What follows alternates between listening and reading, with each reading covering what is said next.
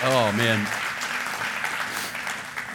It's one of the unfortunate things about doing this 4 times. I can't even go there in my mind how I'm going to be able to do this all day, but all morning it has just been super emotional, and a lot of that has been how much growing up has happened over the last 3.5 years for this church and for my family personally, but a lot of that is the heaviness of what God's doing in our day, and I just want to steward it and pastor you guys well, and thank you for dealing with me. If we have tissues, that would be awesome. Need to go to the handheld so that I can manage that better. Did you bring your Bible? If you have your Bible, hold it up. Hold it up. Turn with me to Romans chapter 5. Romans chapter 5. We have been in a sermon series. It's not really a series. It's just kind of honing in on a few passages. Psalm 23, Psalm 24, back to back. Gage Henry did an incredible job last week. Yeah, it was phenomenal. He can't hear you right now because he's trying to find me a tissue. But it was a great word. And I've had Romans 5 marked as the final passage that I want to preach in this time and this season. If you don't know the book of Romans, Romans is Paul's ultimate gospel presentation. And by the time he gets to chapter 5, he's established some things that are different from the Jewish assumption about what it meant to be close to God. There's been this decisive shift that has happened. And now in Romans 5, thank you. I'll give Gage a huge hand.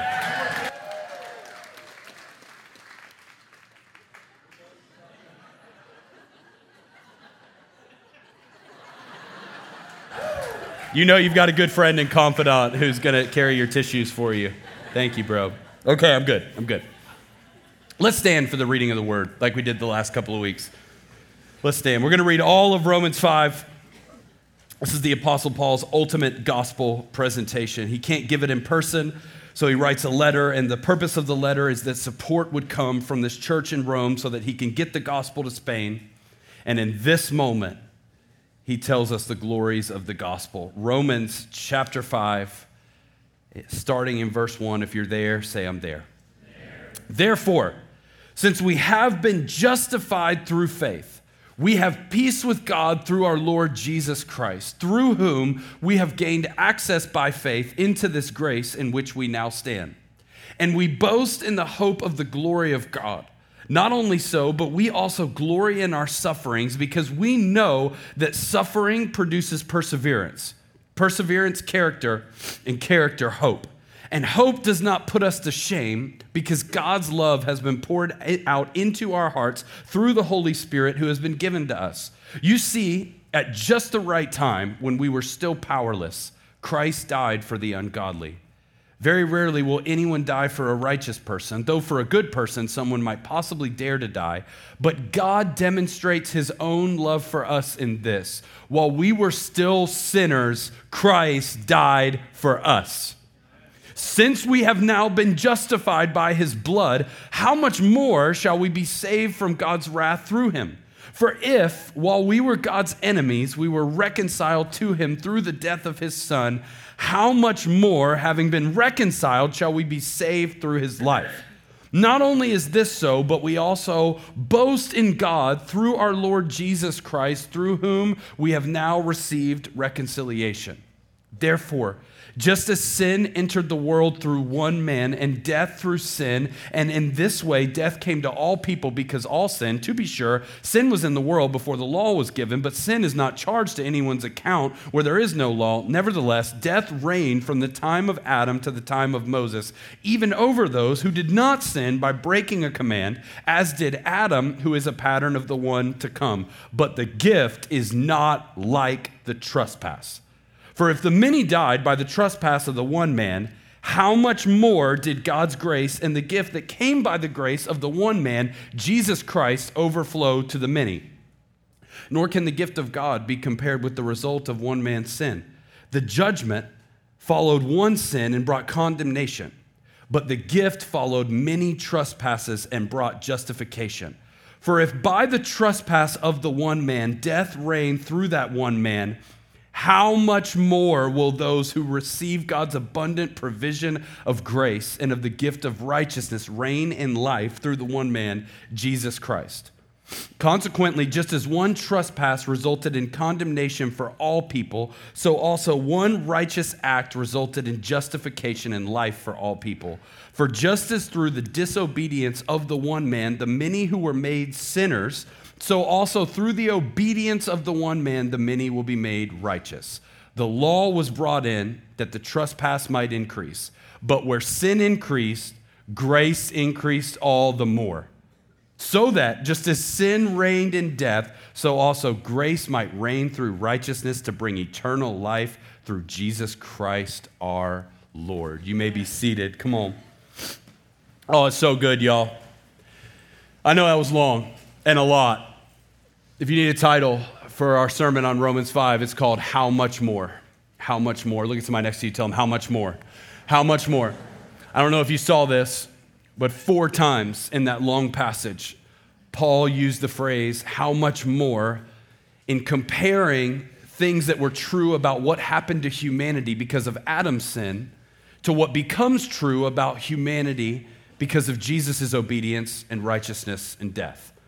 And this is a common way of teaching that existed 2,000 years ago in the Jewish rabbinical world, to take an elementary principle that's generally true about life and compare it to a spiritual principle that's much more true because God is involved. Take Jesus, for example. Jesus did this all the time. Think Sermon on the Mount when he talked about worry. He was like, if God clothes the grass and the flowers of the field like that, how much more will he clothe you of little faith? If God cares about the ravens, how much more does he care about you? He uses that phrase, how much more? He does it again when he talks about prayer. This is in Luke chapter 11 when he says, if you fathers know how to give good gifts to your children, how much more will your heavenly Father give the Holy Spirit to those who ask him? It's a way of going, hey, you know that this is true, so if God's involved, how much more is this true? Romans 5 is Paul doing that, comparing what happened to humanity because of Adam to what will happen by grace through faith in Jesus because of what he has done.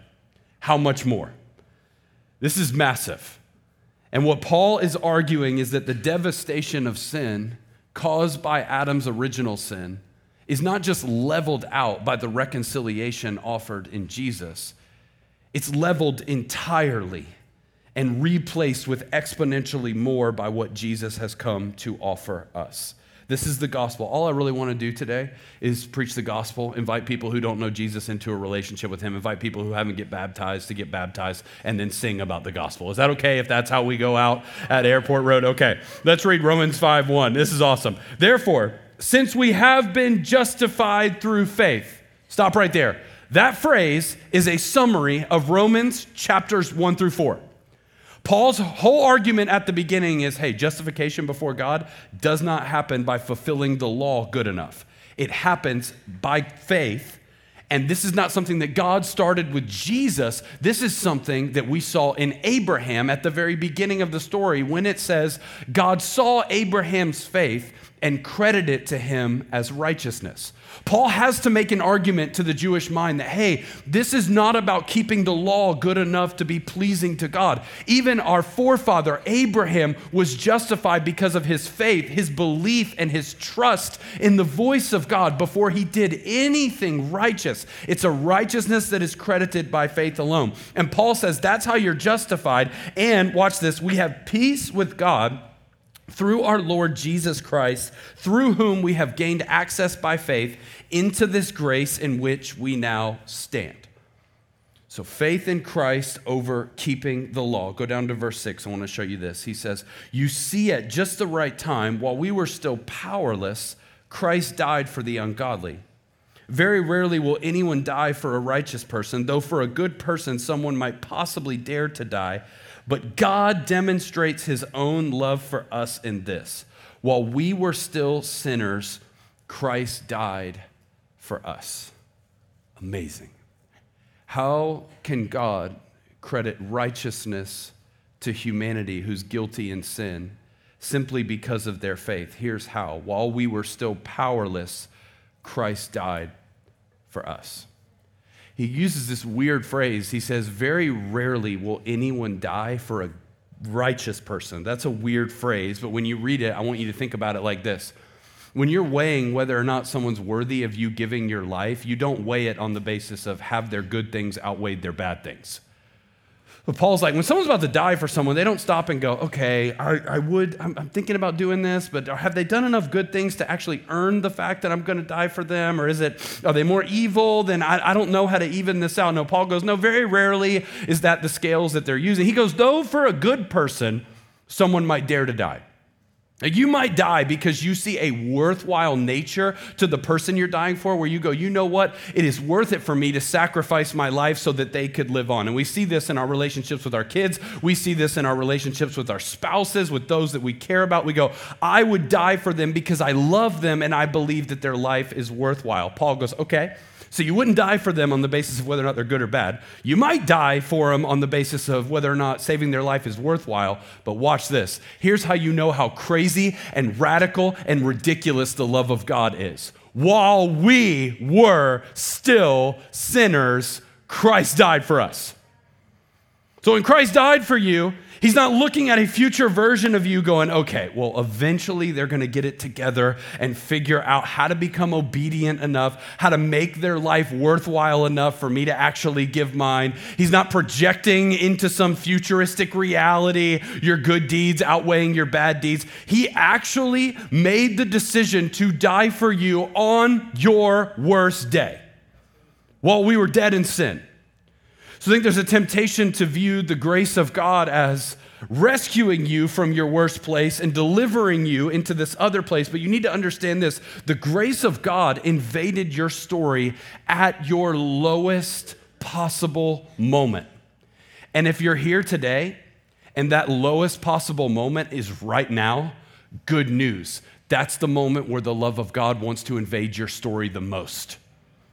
If you're here within the sound of my voice and you're going, I am stuck under the noose of slavery and the weight of sin, and I can't get myself out of it, and everybody here is singing about the faithfulness and promises of God, and that guy's crying and blowing his nose thinking about God, and I know my life does not look like that. My story doesn't look like that. My family doesn't look like that. Good news, according to the gospel, the fact that your life doesn't look like that is exactly what puts you in line for the love of God to invade your story today like never before. Why? Because God is rich in mercy.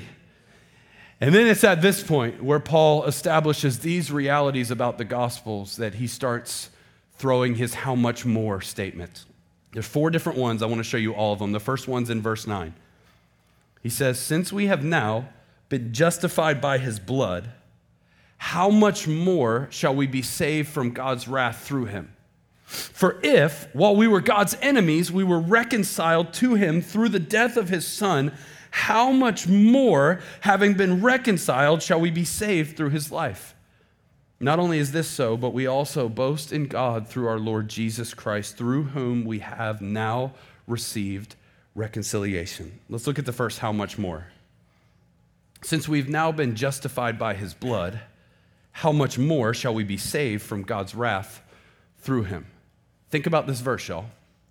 And think about the way you grew up hearing about the grace of God and the blood of Jesus saving you.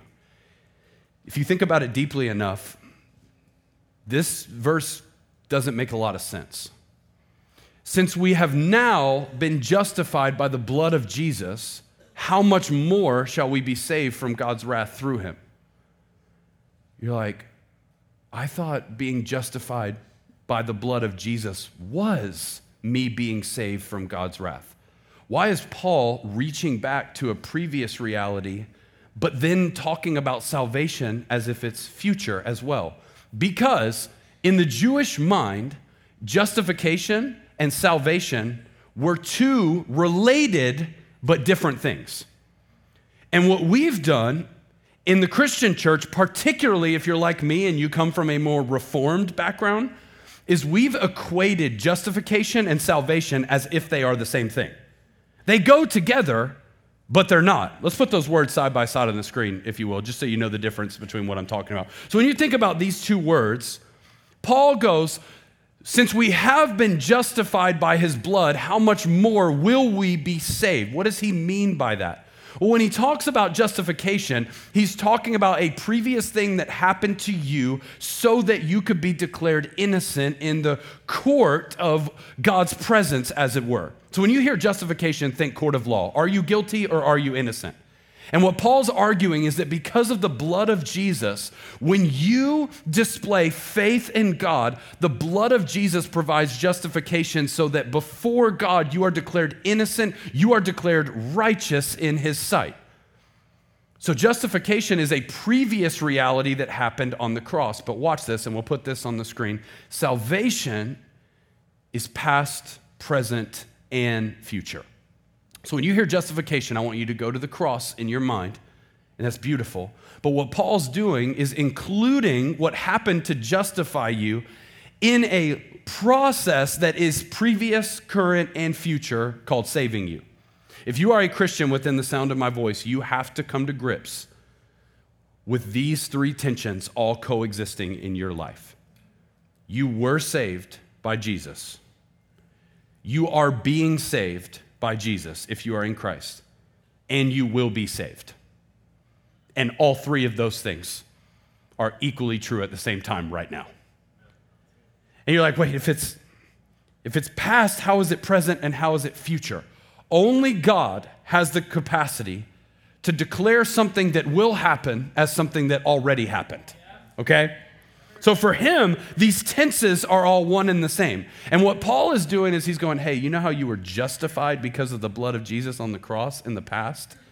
If that's true, how much more will the salvation of your soul unfold in real time through a process that we call sanctification, becoming more like Jesus over time? And how much more will the promise of your body being risen from the grave, living forever in the kingdom of God, free from sin, every tear wiped from humanity's eyes, in perfect union with God and one another for all of eternity? And Paul is going, that reality for you as a Christian is just as sure and true as the reality that Jesus previously died for you. So justification, to declare you innocent in the sight of God, that's already happened. But salvation has happened, is happening, and will happen. And Paul's talking about how beautiful this is. He goes on, verse 15, and he says this, but the gift is not like the trespass. For if the many died by the trespass of the one man, how much more did God's grace and the gift that came by the grace of the one man, Jesus Christ, overflow to the many?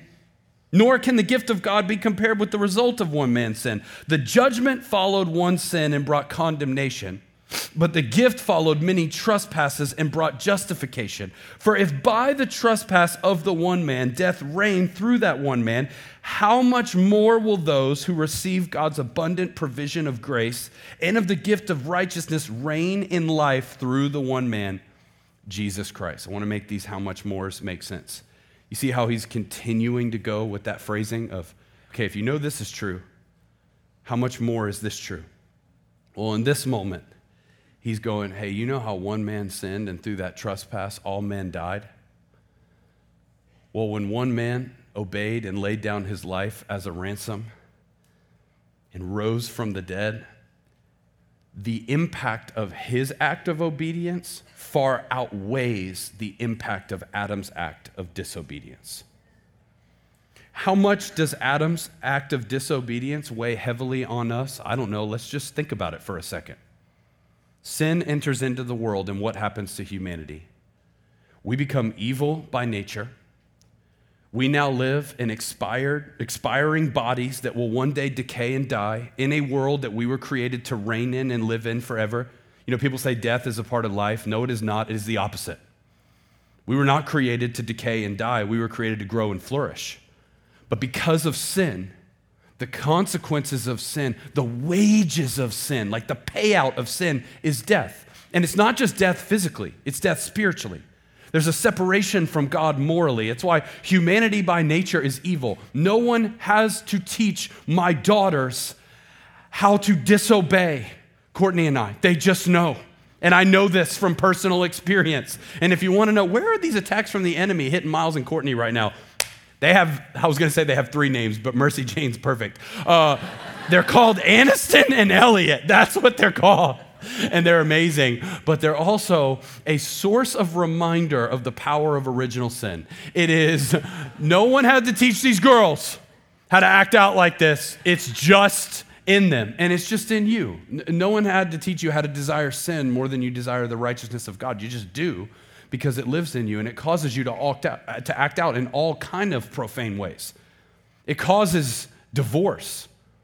It causes infidelity. It causes cancer. It causes impacts both physically and relationally. It causes even little things like how short we are with one another, or how much we gossip about each other, or how insecure we are relationally. Sin impacts every facet of the human experience to the day that you die. You feel that. You know that just by sitting here right now. Paul is going, think about the weight of that sin by that man causing this in your life. You need to know what that man, Jesus, did for you on the cross does not carry equal weight to what Adam did. It carries exponentially more weight on its impact to your life. Like a lot more.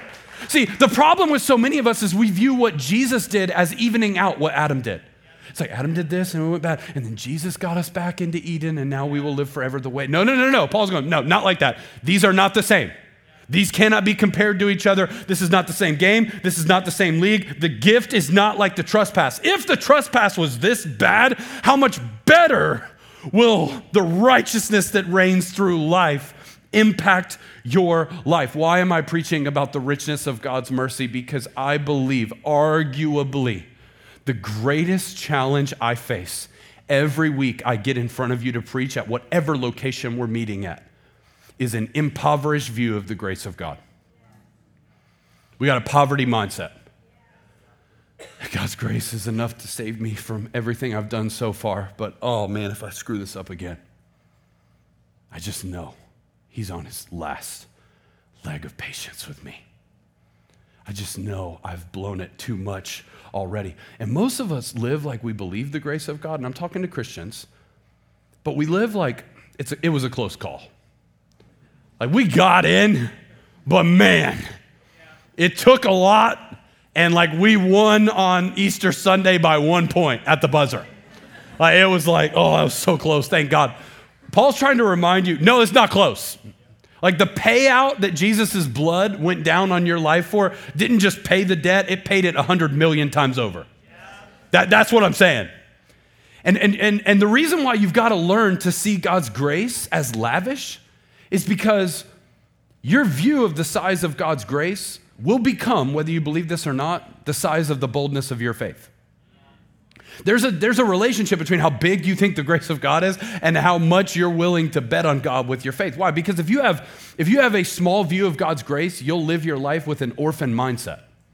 And so you'll keep coming before him as if you owe him, as if like, I'm not even a son, I'm not a daughter, I'm just a guest in the house who gets food every once in a while, and I'm lucky to be here, and so I just need to like take my place and say my prayers and make it there one day. And that orphan mentality will end up robbing you of the faith that delivers you into more of God.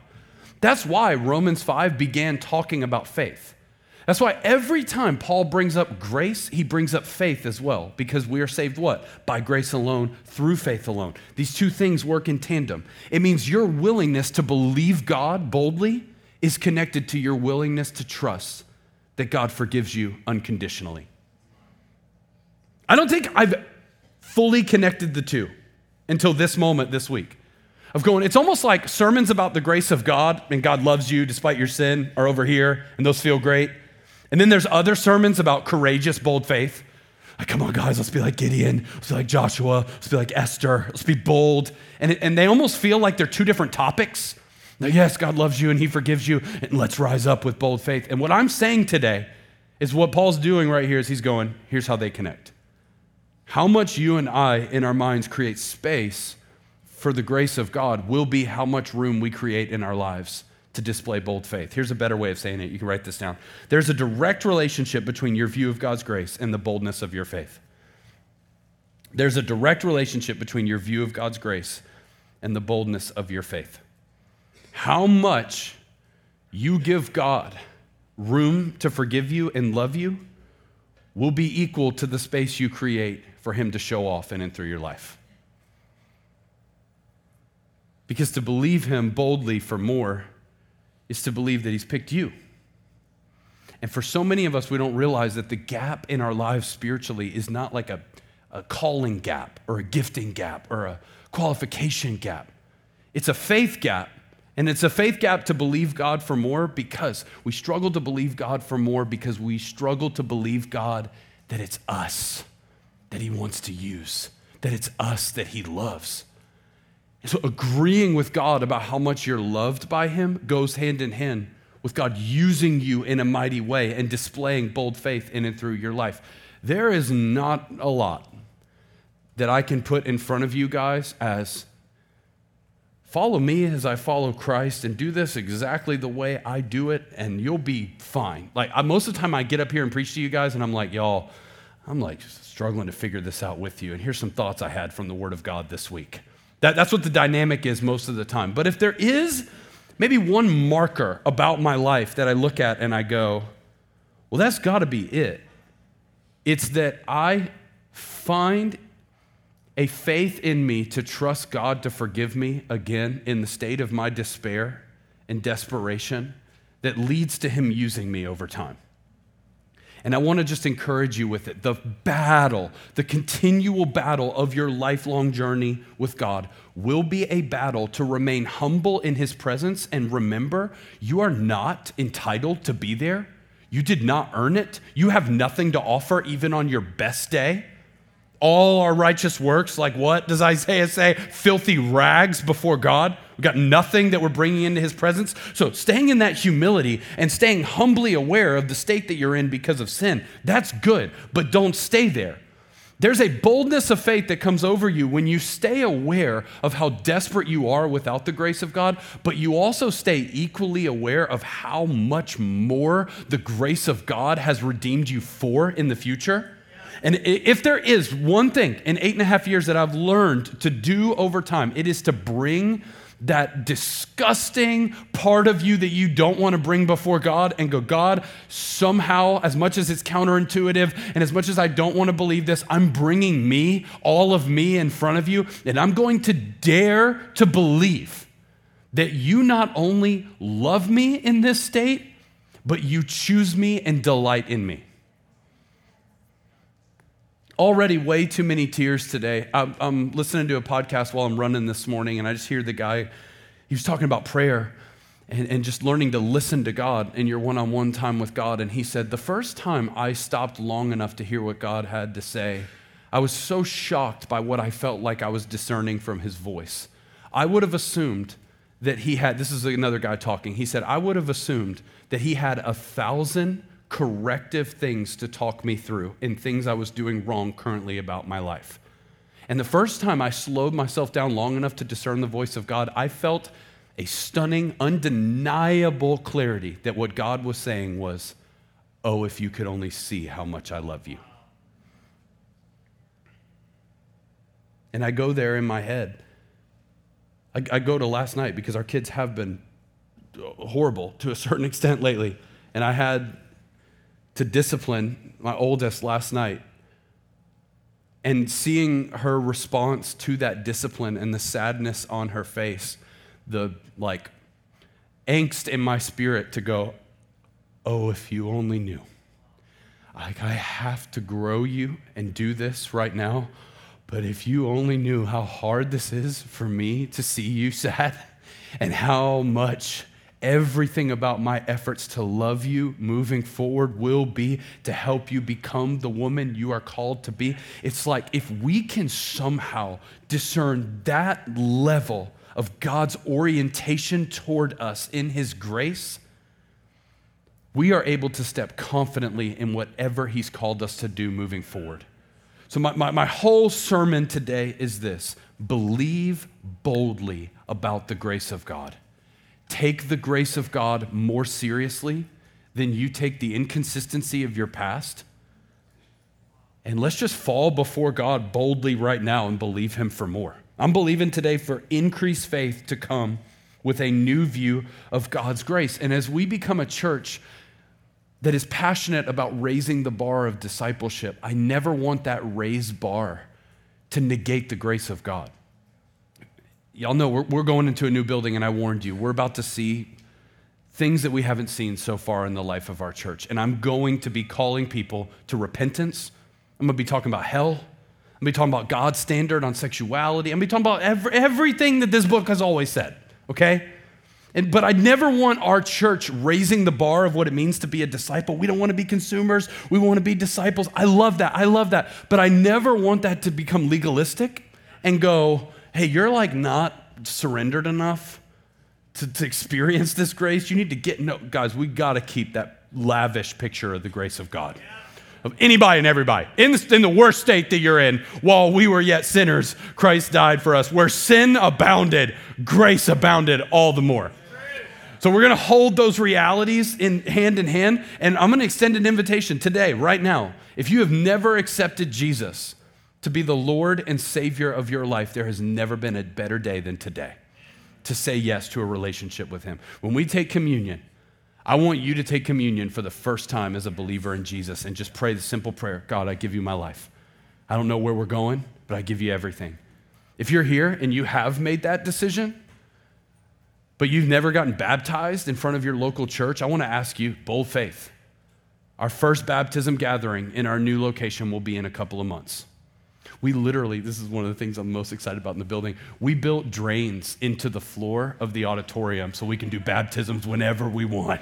It was like no more tarp over the first 5 rows. We're just going to have drains in the bottom of the floor because we know water's going to be flowing from the tub of baptism a lot in this new building.